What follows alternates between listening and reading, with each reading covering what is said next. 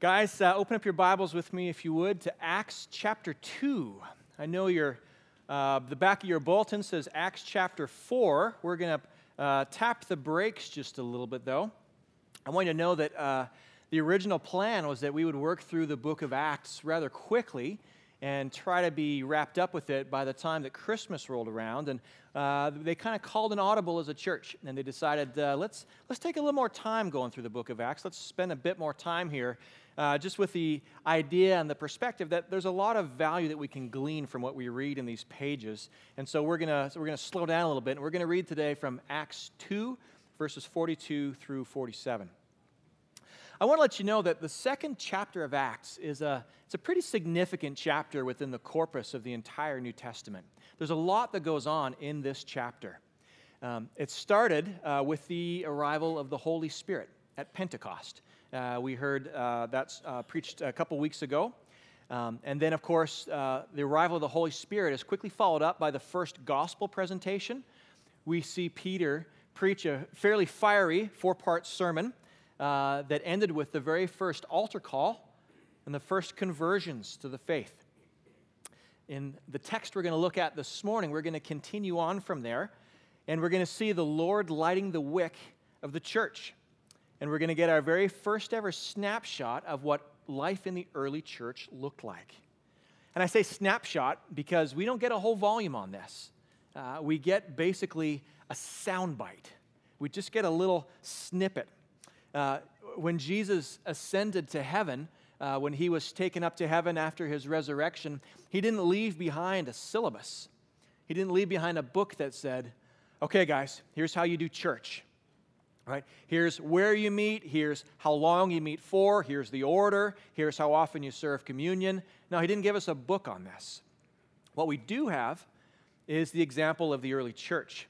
And what we're going to read this morning is this example of the early church. We're going to see what their gatherings looked like when they got together. There's only a few verses we're going to look at this time. Now, the book of Acts, it is a historical book. It's a narrative of what happened. But I'll tell you that theologians, they will debate whether or not the book of Acts is intended to be descriptive or whether it's intended to be prescriptive. Right? Is it descriptive? Is it simply an account of what happened when the gospel went out? Or is it prescriptive? Is it telling us that this is what it's supposed to look like as a church? And I would argue that it's both. I think when we read this book, I think we're supposed to look upon it with historical interest, right, to get a sense for what happened, but we're also supposed to look at this and be challenged. I think we should look at this and we should look for the example of what happened and see what is within this that we should be trying to very intentionally take away from this to apply in our own setting. Now, there's something that I want you to be aware of as we get into the book of Acts here, into chapter 2. We are all praying for people in our life that are not yet saved. We're praying for the Lord to do a work in the lives of people whose names we wrote down on the back of this card. And we're asking the Lord to intervene. We're asking for Him to do a work in these people's lives. As we pray that, I want you to be aware that as we get into the second chapter of Acts, when we start chapter 2, there are only 120 believers at this time. But by the end of Peter's sermon, which ends on verse 41, 3,000 more were added to their number that day. 3,000 more. The church grew 26-fold in a day. Went from 120 to 3,120. And by the time we look at the text that we'll be looking at next week, which is jumping up to chapter 4, we'll find at the very beginning of chapter 4 that another 2,000 were added by that time. The church is going through a time of unprecedented growth, explosive growth right now. And the question we need to ask is why? Why is the church growing so profoundly? Why is there such an incredible turning towards the Lord at this time? Well, I would argue that there's a couple things. Number one, the Holy Spirit has descended, and His Spirit is empowering the message that's going forth. There's a supernatural strength that is accompanying the message at this time that's unmistakable. But I would argue that there's something else as well. What we're going to see in our text, my friends, is that there is a DNA among these early believers. There's a way about them that is unmistakable, and this way about them caused them, as we see in verse 47, to have favor with all the people. It doesn't say they had favor with the people inside the church. It said that they had favor with all the people. And as a result of that, the Lord was adding to their number daily those who were being saved. Now, as we dive in, I want us to just indulge me and kind of engage in an exercise. Some of you in this room have been in church your whole lives. You became a Christian at 5 years old, and you've been sitting in the church pews literally your whole life. And it's probably not an understatement to say that some of you have probably heard a message on the early church, on Acts 2, 15 times in your life, 25 times in your life, 50 times in your life. So there may be a temptation for some of you to kind of sit back and, kind of go into neutral this morning. Yeah, I've heard this one before, whatever. But I want you to look at this text, if you've heard this many times before, with fresh eyes. And if you're in this room and you've never heard a sermon on this passage, if you've never looked at what Acts chapter 2 has to say about the early church, then I'm glad you're here. And I think you'll enjoy it because it's a fantastic text. But to both of you, I offer this challenge. I want all of you to reflect on what church looked like then and what it looks like now. And I want you to be mindful to identify what are some of the differences that we see between how it used to operate 2,000 years ago and how it is now, because I think some of these differences can and probably should challenge you. Now, as Lloyd and Rob have alluded to in prior weeks, we as a church, we're kind of going through a bit of a time of recalibration right now. We're celebrating 20 years as a church this year. And you folks know that when you get to certain birthdays in your life, you tend to become introspective. You look back a little bit on where you've been, and then you start to ask questions about where do you want to go from here? I'm proud of the fact that we were 20 years old this year. I joined Fellowship Bible in 2002, so I had a front row seat to a lot of these 20 years. I think there's a lot of things that Fellowship has to be proud of. There's a lot of things that they celebrate, but the leadership team is also very introspective right now. They're aware that there may be some areas where we may have drifted a little bit, where we may have gotten slightly off course unintentionally. There may be some areas that we need to identify and apply priorities that haven't been priorities for us in the past. So we're kind of in a time of reorienting ourselves, of redefining ourselves. Lord, where do you want us to be going forward from here? And I'm telling you that the church leadership is earnestly praying for the Lord to guide us in this time because we want to be what the church is supposed to be to the world, to the community. And so as we look into Acts, you need to realize that our time in this book, it's very intentional. We're not studying the book of Acts by chance. We are looking at this and we're saying, Lord, your blessing was on these people. We see that your hand was upon them as the word went out. What do we need to learn from their example? And so we're going to spend time here. And we're going to be very critical and we're going to be very introspective to say, Lord, speak to our hearts. Show us where we need to operate differently. So if you would, open your Bibles to Acts chapter 2. And I'm going to start reading from verse 42, and I'm just going to read all the way through our text for this morning. Verse 42 says this: They were continually devoting themselves to the apostles' teaching and to fellowship, to the breaking of bread and to prayer. And everyone kept feeling a sense of awe, and many wonders and signs were taking place through the apostles. And all those who had believed were together and had all things in common. And they began selling their property and possessions and were sharing them with all as anyone might have need. Day by day, continuing with one mind in the temple and breaking bread from house to house, they were taking their meals together with gladness and sincerity of heart, praising God and having favor with all the people. And the Lord was adding to their number day by day those who were being saved. Heavenly Father, as we gather here this morning as your church, Lord, I'm grateful that we have this book in our hands, that we get to go back and we look at the example of what church looked like for these first believers. Father, I pray you'd speak to our hearts this morning. Lord, would you fill my mind with your thoughts, and would your Spirit put your words in my mouth so that I can be an effective communicator, Lord, of your truth this morning. Lord, I seek nothing but your glory, and I pray, Father, that you would give us the honor of visiting us here this morning in this gathering. In your name, Lord, we pray. Amen. So, fellowship, there's actually 12 different nuggets in these 5 verses. There's 12 different teaching ideas that we could explore. I hope you can agree with me that in a 35-ish minute teaching timeline, I wouldn't do a very good job of tackling all 12. It would feel like we would be a mile wide and about an inch deep. And so rather than trying to tackle all 12, I'm just going to grab a handful of the things that pops up in this segment of Scripture. And because I prepared this, you're going to endure the things that convicted me as I went through here. There's some things that touched my heart and struck me most profoundly, and that's where I chose to spend my time in my preparation. The first thing I want to get to is in verse 42. It says, continually, they were devoting themselves to the apostles' teaching. In other words, this was a learning, studying church. And this is something that they were not casual about. As we'll find in these 5 verses, there's a lot of things that Luke said about this gathering. He alludes to them being a joyful church. We discovered that they were a vibrant church. We discover they were an expanding church. And these are all important things.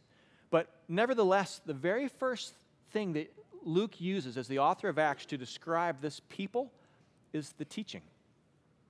He says they were devoted to it. It was something that was held in the highest regard. And my friends, this is meant to be what church looks like. The center of the church is meant to be a holy gathering of God's people in the presence of the Bible. 2 Timothy chapter 1 says, guard the treasure that's been entrusted to you. 2 Timothy chapter 2 says, study the word to show yourself approved, a workman who need not be ashamed. 2 Timothy chapter 3 says, all Scripture is God-breathed. It is inspired by God and is profitable. 2 Timothy chapter 4 says, preach the word. My friends, the word is intended to be central among our gathering, the focus of our time together. But you need to know, hasn't always been that way. If you look at church history, you realize that there was about an 1,100-year time gap where the Bible was not considered central in the church. From about the 5th century until about the 16th century, we got away from this.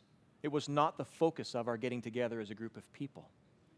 In fact, it wasn't until almost exactly 500 years ago, this year, in 1517, that a fairly angry monk named Martin Luther was reading through here, and he discovered that the Roman Catholic Church was actually acting out of step with what is described in this book. And he took this up with his superiors. He went to his cardinals, he went to his bishops and says, hey guys, wait a minute. What you're talking about, how you're conducting business, it's not what this book says. And so what he did when he didn't get very far with his efforts is he literally recorded all of his grievances. He recorded all of his objections to what he was seeing, and he composed a list. There were 95 objections. And he posted this list of grievances to the door of the Wittenberg Cathedral in Germany, hammered them up there, basically challenging the Roman Catholic Church to an academic debate to clarify the error of their ways. You know what he was doing? He was protesting. He started a group of people that would become the Protestants. And the movement that he began, we would look back on, it was called the Reformation. Luther's actions were to reform the church, to call them back to square one. The battle cry of the Reformation was sola scriptura. What does that mean? Scripture alone. Guys, the Bible is intended to be central. We have to have, as a people, a defining point. We have to have true north, the direction that this points, and none other. You see, as a people, when we get away from this, when we do not observe true north, when we do not get together and study this book and diligently seek to apply it to our lives, you know what happens? What happens when we don't seek to do this is we just end up as a group, as a church, we end up absorbing the culture, the prevailing culture that surrounds us. We will absorb the worldview and the mindset of whatever else is out there. And when that happens, we begin to lose our saltiness. Right? Psalm 105 says that Israel mingled with the nations and learned their ways. Can that happen here in America too? You think? Yeah. You guys, in 1962, we condemned the Bible out of our classrooms. We kicked it out. It was no longer a required reading. It was no longer considered part of what it was to be an American. And that began the journey from being a Christian nation to being a post-Christian nation. And if you turn on the news now, you could probably argue with some accuracy that we're quickly becoming an anti-Christian nation. And that mindset would say that, hey, this isn't the Word of God. This isn't the inspired, infallible Word of God given as a lamp unto the feet of men. No, this is just a book. It's just like any other book. It's full of errors, whatever. Guys, that mind frame is in the world and is in the culture around us. But when you find that our churches don't hold this book high and central when it's not true north, that mindset can leak its way into our church. Right, into churches. And in some churches in America, in some denominations in America, you see a very low view of Scripture, where it's not considered the infallible Word of God, where it's not considered God speaking to us. Right? And when that happens, we begin to lose that which distinguishes us as a people. My friends, the Bible has to remain central, the focal point of our gathering. That's point number one. What else do we see in Acts chapter 2? Well, we see references to fellowship. Now, I want to note the wording in the text when we see in verse 42 the reference to fellowship. It doesn't say that they had occasional gatherings, right? It doesn't say that the church observed potluck every other Sunday, okay? It says they were devoted to fellowship. In fact, the word choice would suggest that they were as committed to getting together as a body of believers as they were committed to biblical instruction. Now, what do we know about their fellowship? Look at verse 46. It says, day by day, continuing with one mind in the temple and breaking bread from house to house, they were taking their meals together. Where did these folks meet? Well, it says they met in the temple, right? They met in a kind of a formal church setting, very similar to what we're doing here this morning. But it also says that they met in homes. We see them breaking bread together. We see them eating together. We see them praying together. These people did life together. And how often did they meet? It says constantly, day by day. There was clearly a hunger to be together. I hope you see that. Now, I know what some of you might be thinking right now. Mike, if this book of Acts is prescriptive, if you're trying to suggest that I get together with my community of believers more often than I am right now, I guess you don't understand my situation. You see, Mike, there's this guy in my community group, and he's so hard to be around. I mean, I got to summon up all my strength just to be around this guy every other Thursday. It is so hard. Yeah, I get that. Many of us have different personalities, and sometimes our personalities just don't mesh. Sometimes being around other people, it feels like it's rubbing the fur the wrong way a little bit. I get that. But do you think that wasn't the case in the early church as well? Do you think that there weren't personality differences in the early church as well? Here's the difference. The Greek word for fellowship is koinonia. Koinonia. The root word of that is koin, which means common. These people came together to celebrate what they had in common, because what united them was so much greater than that which divided them that they would overlook or severely discount their differences because they got to celebrate that which was greater and that united them as a people. Now, the fellowship that we read about in this text, it seems pretty radical, and I'll grant you that. It seems pretty radical. I'm not sure how many of you in this room would feel like you have at any time in your life experienced the kind of fellowship that's described in Acts chapter 2. I want to share a story with you, though, from my own history, from my own background, because I have experienced this. I was 23 years old. I grew up in Western Canada, and when I was 23, I was going through a bit of a personal storm. I had just broken off an engagement to the girl I thought I was going to spend the rest of my life with, and that had me kind of rattled. At that same time period, my mom had 2 aneurysms, and she was clinging to life in a hospital. I was having problems at my church. I was a new believer. I'd become a Christian at 20, and there was some unrest at my church that was uncomfortable. And I was also having problems at work. I was working in franchising, and my I was a general manager of a franchise organization, and my vice president was telling me that I had to sue one of our franchisees. And I looked at him and I said, why? We just finished a record year profit-wise. We don't need the money. We've exceeded all of our goals. And he says, we can't set the precedent that this guy can get away with what he did. So you need to take him to small claims court and recover the money. And that made me uncomfortable. Because I was a new believer, but I had read in the Gospels that it says you're supposed to avoid going to court with your neighbor at all costs. And I didn't want to do that. And between work and church and personal unrest with this broken relationship and everything that was going on, I just decided, man, I'm on unstable ground right now, and I felt anything but close to the Lord in this season of my life. I felt really distant from Him. And I knew that that was broken. I knew that as a Christian, you're supposed to feel close to Christ in your times of need. But I didn't feel that way. And so I decided to kind of push back and step away from everything. I quit my job. I left the country. I enrolled in a Bible school in southern Sweden. I found an organization called the Torchbearers. This is a group of non-denominational Bible schools. There's 26 of them all over the world. And I decided to go to Bible school for a semester. And this Bible school in southern Sweden was in a township called Vetlanda, population 412. None of them spoke English. But I was at an English-speaking Bible school in southern Sweden. And I'll tell you, it was the weirdest experience of my life. But it was wonderful. Let me explain it to you. When I got there, there's about 65 other students who were there as well. They were from all over the world. And we studied together. We read the Bible together. We listened to lecturers and teachers that came in and out every week. We listened to them together. We took our meals together.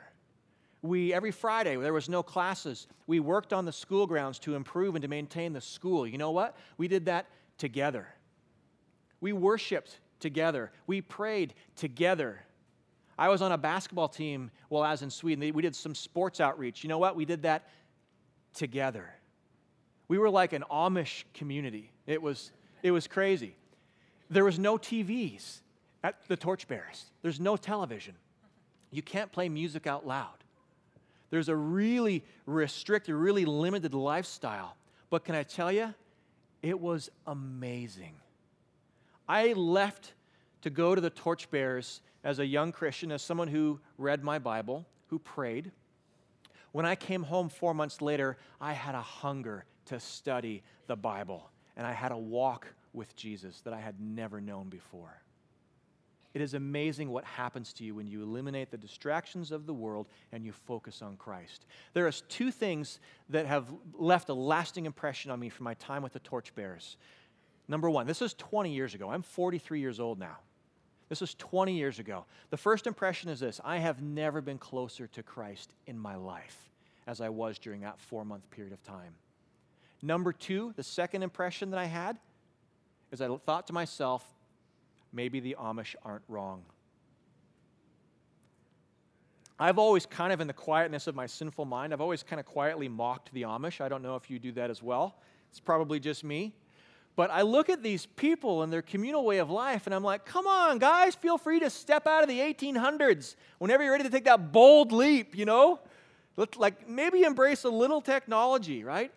Their communal way of life, their simplicity, it's so countercultural. It's so out of step with the American way of life. But I'm telling you, I think we've got something to learn from them. Now, I'm not suggesting, guys, that we grow beards and start, wearing suspenders. That's not what I'm talking about here. I'm just saying that when I look at how we live and I look at how they live, they're a lot closer to Acts 2 than we are.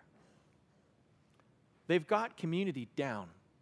They've got fellowship down. They look out for each other. They're in the Word. Yeah, they're simplified. I'd rather have my car than a horse-drawn carriage. Yeah, got it. There's not everything that we probably want to say we want to adopt and we want to change. But I just look at that and I say, there's something that we need to learn from their way of life that looks more like Acts 2 than what we've got.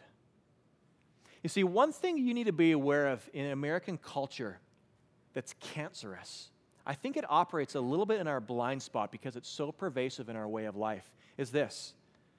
We as a people are highly, highly individualistic. In fact, this tendency, I'm convinced, has found its way into the American church as well. You see, we as Americans, we tend to look up to lone rangers. Our heroes are strong, they're self-sufficient, and they tend to walk alone.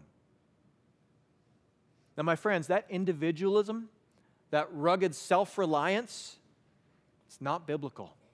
In fact, it's anything but biblical. In fact, I would say it's downright dangerous. And I want you to hear me on this. Every individual in this room needs to obey Jesus' call to follow. But we cannot follow Jesus as individuals. Let me say that again.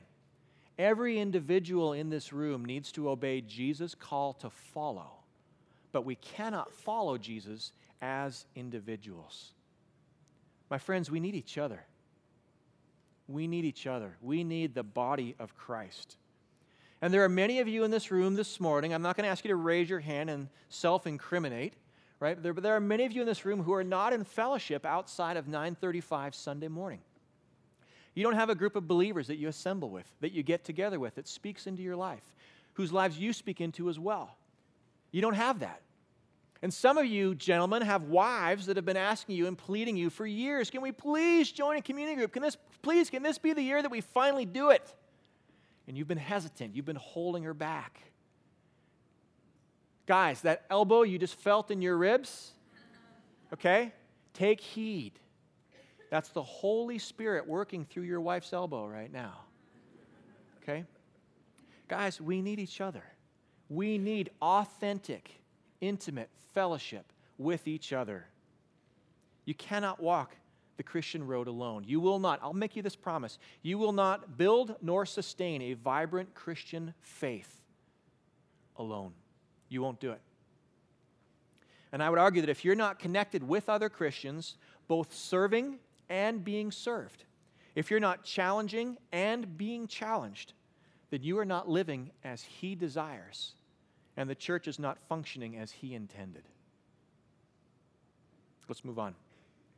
I got one last observation that I want to take you to. Verse 45, we see this. The early church were an incredibly generous people. It says they began selling their property and possessions, and they were sharing them with all as anyone might have need. Now, this particular verse will catch some of us off guard a little bit. Some of you will look at this and say, wow, that is so countercultural. They were willing to sell their stuff to provide for everyone else. That's awesome. What a great challenge. And others of you in the room are going, that's communism. That's communism. Fellowship has stooped to promoting communism. Good job, guys. Right? Let me explain to the second group first, those of you who have your arms crossed as you read verse 45. This is not communism, okay? Communism is the prohibition of private property, right? It's the compulsory or the obligatory sharing of, on the basis that you don't have the right to own anything. And that is not what we see here. Right? What we are seeing here are people who were not being forced to do this. They were under no compulsion to sell their belongings. Were they being forced to do this? No. So why did they do it? Why did they choose to sell their stuff, to release their own belongings, to care for others? They did it for this reason. They looked at someone in need and they said, "This is my brother. This is my brother, and I must care for him." You guys, what we see in this section of Acts, this is what all society wants, but nobody can get. Every country in the world wants their citizenry to selflessly and lovingly look out for each other, but no one can institute this. How do you pull this off as a society? How do you get this to happen voluntarily among the people? Can politics do this? Can you elect the right political party who will institute legislation that will cause you to do this? No. Can education pull this off? Can education get you to want to love and care for your neighbor? No. Can membership in a certain organization, like, maybe the NAACP or anything, can that cause this to happen? No. How do you get this to happen? How does this voluntarily come out of the people? Guys, this happens When a people act in compassion and generosity towards one another, because they see rightly that God first acted in compassion and generosity towards them. There is a pay-it-forward mentality that is the right response to understanding saved by grace. My friends, your debts, your spiritual debts, were wiped clean. They were eliminated. Why? Because you couldn't pay for them. The forgiveness of your sins, it was offered to you. You know why? Because you couldn't pay for it on your own. Here's a misunderstanding that I think is pervasive in our culture. We think salvation is free. Didn't cost you anything. It's a free gift. But my friends, salvation is anything but free. It just wasn't you that paid for it. And when you understand that, when that hits you here, it results in an attitude of generosity. It results in a thankful lifestyle where you don't hold on to your stuff quite as tightly. You see, in our rugged American individualism, we tend to acquire stuff and hold on to it like this, with tight fists, right? We hold on tightly, and it seems like the more we acquire, the more stuff we get, the tighter we hold, right? And not realizing that when your hands are this tight, you don't actually enjoy the stuff you've got. I'm going to leave for South Sudan a week from tomorrow. I'm going to go see my buddy James Bach. You know what I'm going to find when I get there? The people in South Sudan are alarmingly joyful. Like, it will strike you how joyful they are. And most of them don't even have a change of clothing. 6 of them will sleep in one mud hut, and they share what they've got, and they don't have much. But they are the happiest people I have ever known. And then about 13 days later, I'll get on a plane and I'll fly back home to Nashville, Tennessee, and I'll see grumpy people who have no joy, but who have all the stuff that they're holding like Gollum holds the ring. My precious, right?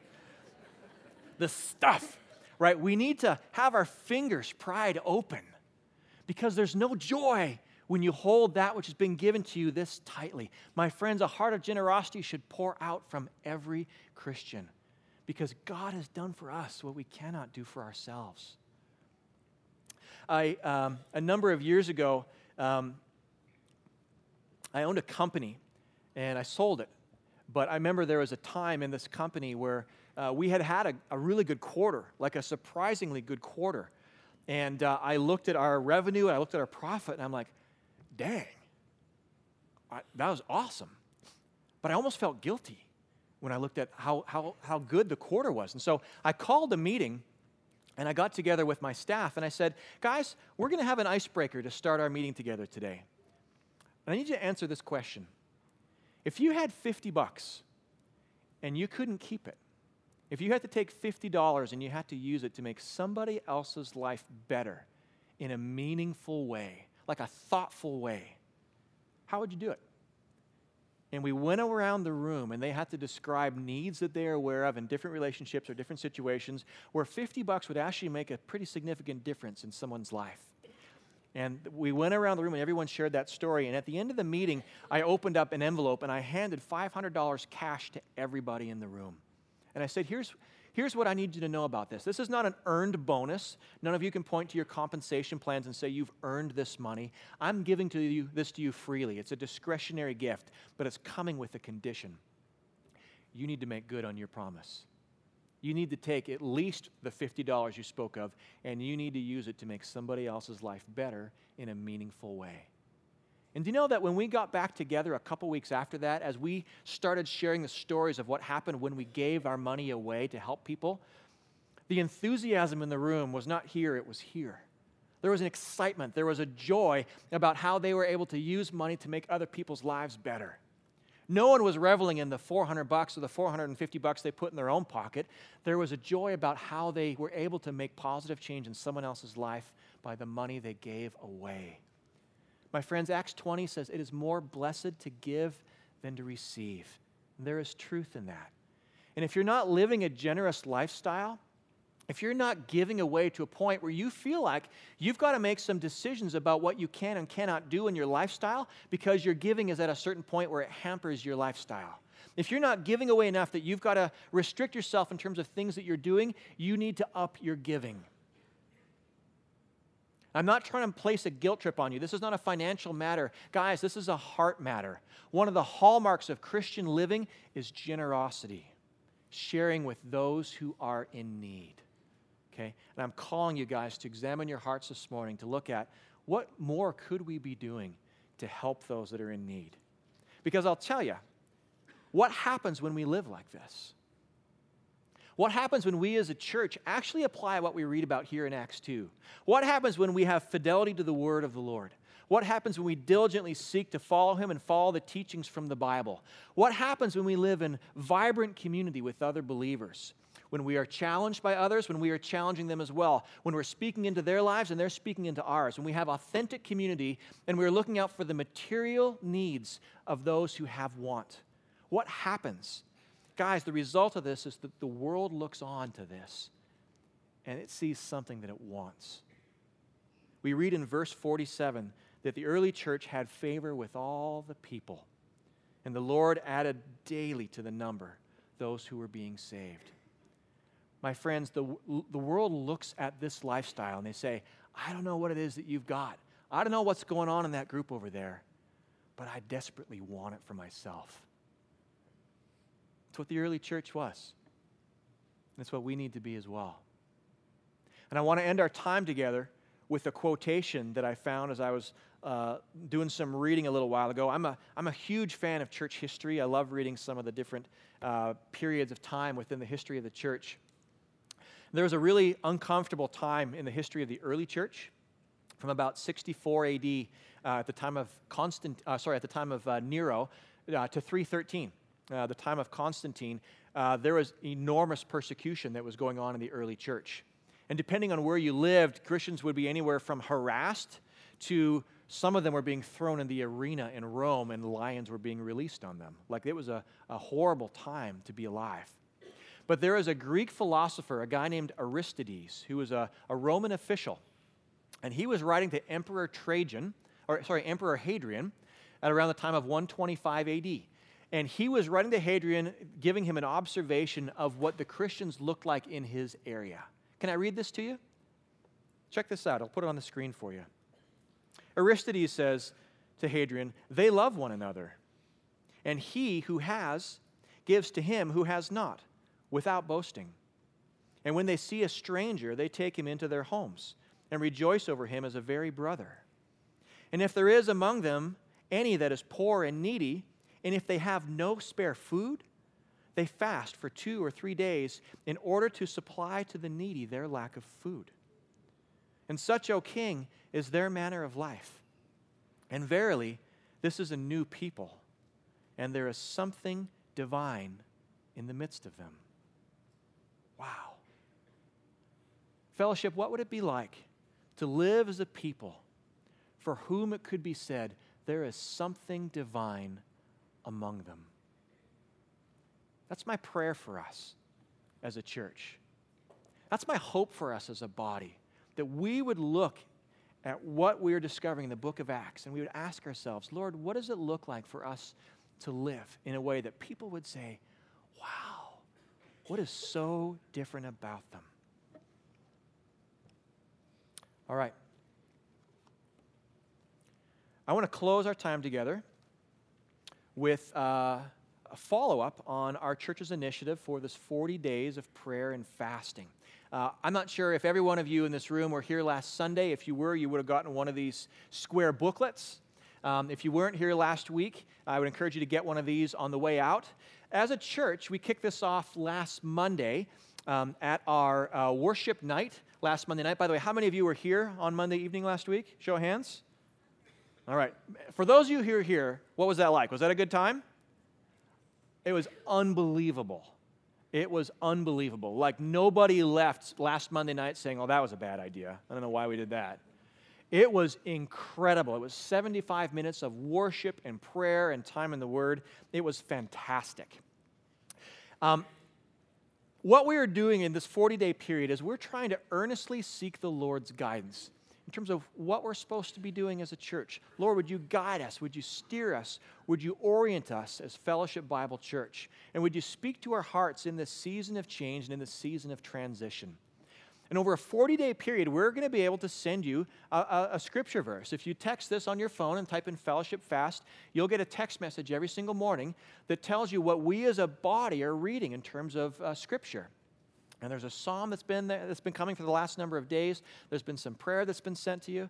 But I would encourage you, if you haven't done this on your phone, you can also do it on your email through the church website. You can sign up to be receiving these prompts, these devotionals every single morning. And I would encourage you to join us in this. What we're striving for is unity. I want us all to be not doing this, but to be doing this as a church. I want us to all be reading the same thing, praying along the same lines for the Lord's direction. And if you choose to, you can incorporate some fasting. You might say, what's fasting? Well, throughout both the Old Testament and the New Testament, we see fasting done by people like Esther, people like Joel. It was done by Daniel. It was done by Ezra and Nehemiah. We see it in the New Testament. We see the early church doing it. People prayed and fasted for Peter as they were waiting for him to be released from prison. Paul fasted for 3 days after he saw the risen Lord. Fasting is the decision to go without food. And the idea of it is that you're saying, Lord, I want less of this so that I can have more of you. It's a decision to temporarily go without so that you can add emphasis and urgency to your prayers. You don't have to fast. We're not asking you to. We're inviting you to do so if you choose to. And there's even a calendar on the back of this booklet where you can say, all right, on this day, I'm going to fast. Right there, I'm going to miss breakfast and I'm going to miss dinner that day. Or you can choose a number of days. Whatever works for you, okay? I just ask for you to join us in this initiative. The last thing in our time together, and I'm going to close with this. We've ended the last few messages on Sunday mornings with a time of prayer, with a time inviting you to pray just quietly in the presence of your seat right there. And I want to confess to you that there have been times in my life when I have come to church on Sunday morning and the pastor has invited me to pray, when it has been my only time in prayer that week. I'm not proud of that. But I've come to appreciate the times when the pastor would facilitate a time of prayer because I realize that sometimes I need to be nudged to do it. For whatever reason, prayer doesn't come real natural to me. And whether it be because I'm really busy and I've got so much stuff on my schedule and I've kind of pressed, time with the Lord aside, or perhaps if you're experiencing this, maybe there's a time in your life when you're not living really well and you're not proud of that. There's some sin in your life that you haven't dealt with. And so, like Adam and Eve in the garden, sometimes there's a tendency to kind of hide from God because we have a sense that He doesn't want to be with us if we're covered in sin. I remember a time in my early Christian life, 20-odd years ago, where I was avoiding the Lord because I had let sin creep back into my life. And the guy who led me to the Lord pulled me aside and said, hey, how's it going? I said, oh, it's going great. Yeah, everything's well.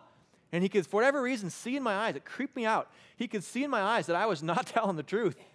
He said, let's go get coffee. I said, great. And he said, what's going on? And I told him, I'm not living well. I've got some sin in my life, and I feel like the Lord hates me because of it. He's like, what are you talking about?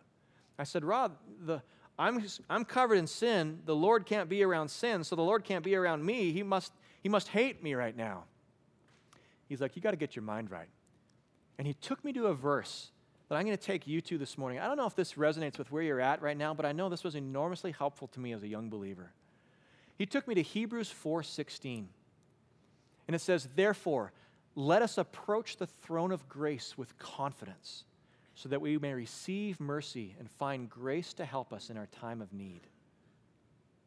He says, Mikey, what does that say? When are you supposed to approach the throne of grace? I said, it looks like I'm supposed to approach it in my time of need. He said, exactly. When is your time of need? Is it when you're living well? Is it when you don't have any sin to confess? Or is it when you're covered in it and you're aware of your deficiency? I'm like, oh, I guess it's when I am covered in it. He said, yep. And he says, and when you're covered in it and you know it and you're ashamed of it, how does it say you're supposed to approach the throne room? It says, It says I'm supposed to do it confidently. He said, yep. He says, and what do you find when you get there? I said, it looks like the verse says that I will find mercy and grace. He said, yep. Therefore, let us approach the throne of grace with confidence so that we may receive mercy and find grace to help us in our time of need.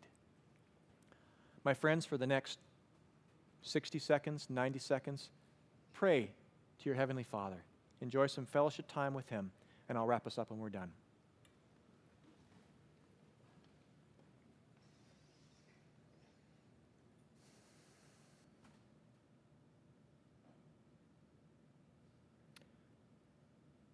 Lord Jesus, it is nothing short of an honor to be able to approach your throne room. Lord, we don't have fellowship with you because of anything that we've done that makes us worthy. Lord, we can't point to our conduct, we can't point to our lives and show you things that we're proud of that would suggest that we can merit being in your presence. But Lord, it is on the merits of your Son, of your perfect Son, Jesus Christ, that allows us to have access to the throne of grace. So we're thankful, Lord, for the privilege of being able to be in fellowship with you. We're thankful, Lord, that even though you demand holiness and you demand perfection, that through your Son that is realized. That need is fulfilled. And Lord, you declare the sinner sinless, Lord, and you treat us as such. What an honor, Lord, what a privilege. Father, help us to live in a way that acknowledges that remembers that, and that daily applies that in our encounters with each other, in our encounters with the outside world. Father, help us to live a life that constantly reflects gratitude for the great price that you have paid on our behalf. Lord, may our lives reflect the great things you have done for us. And Father, may we be your ambassadors. May we reflect the love you've shown to us and the price that you have paid for our salvation. And Lord, I pray for our church. I pray for Fellowship Bible, Lord, in this time of reorienting, in this time of refocusing and recalibrating. Lord, speak to this church. Speak to the congregation and speak to the leaders, the elders, the pastors. Lord, show us where we need to go as a church. Convict our hearts of where we need to be. And Father, I pray you do a work in us that will make us more salty, that will cause us to be a people that would look on us when others see us and they would say, what is different about them? Lord, that there is something divine in the midst of them. Father, that is our prayer this morning. And Lord, we're grateful that you hear it.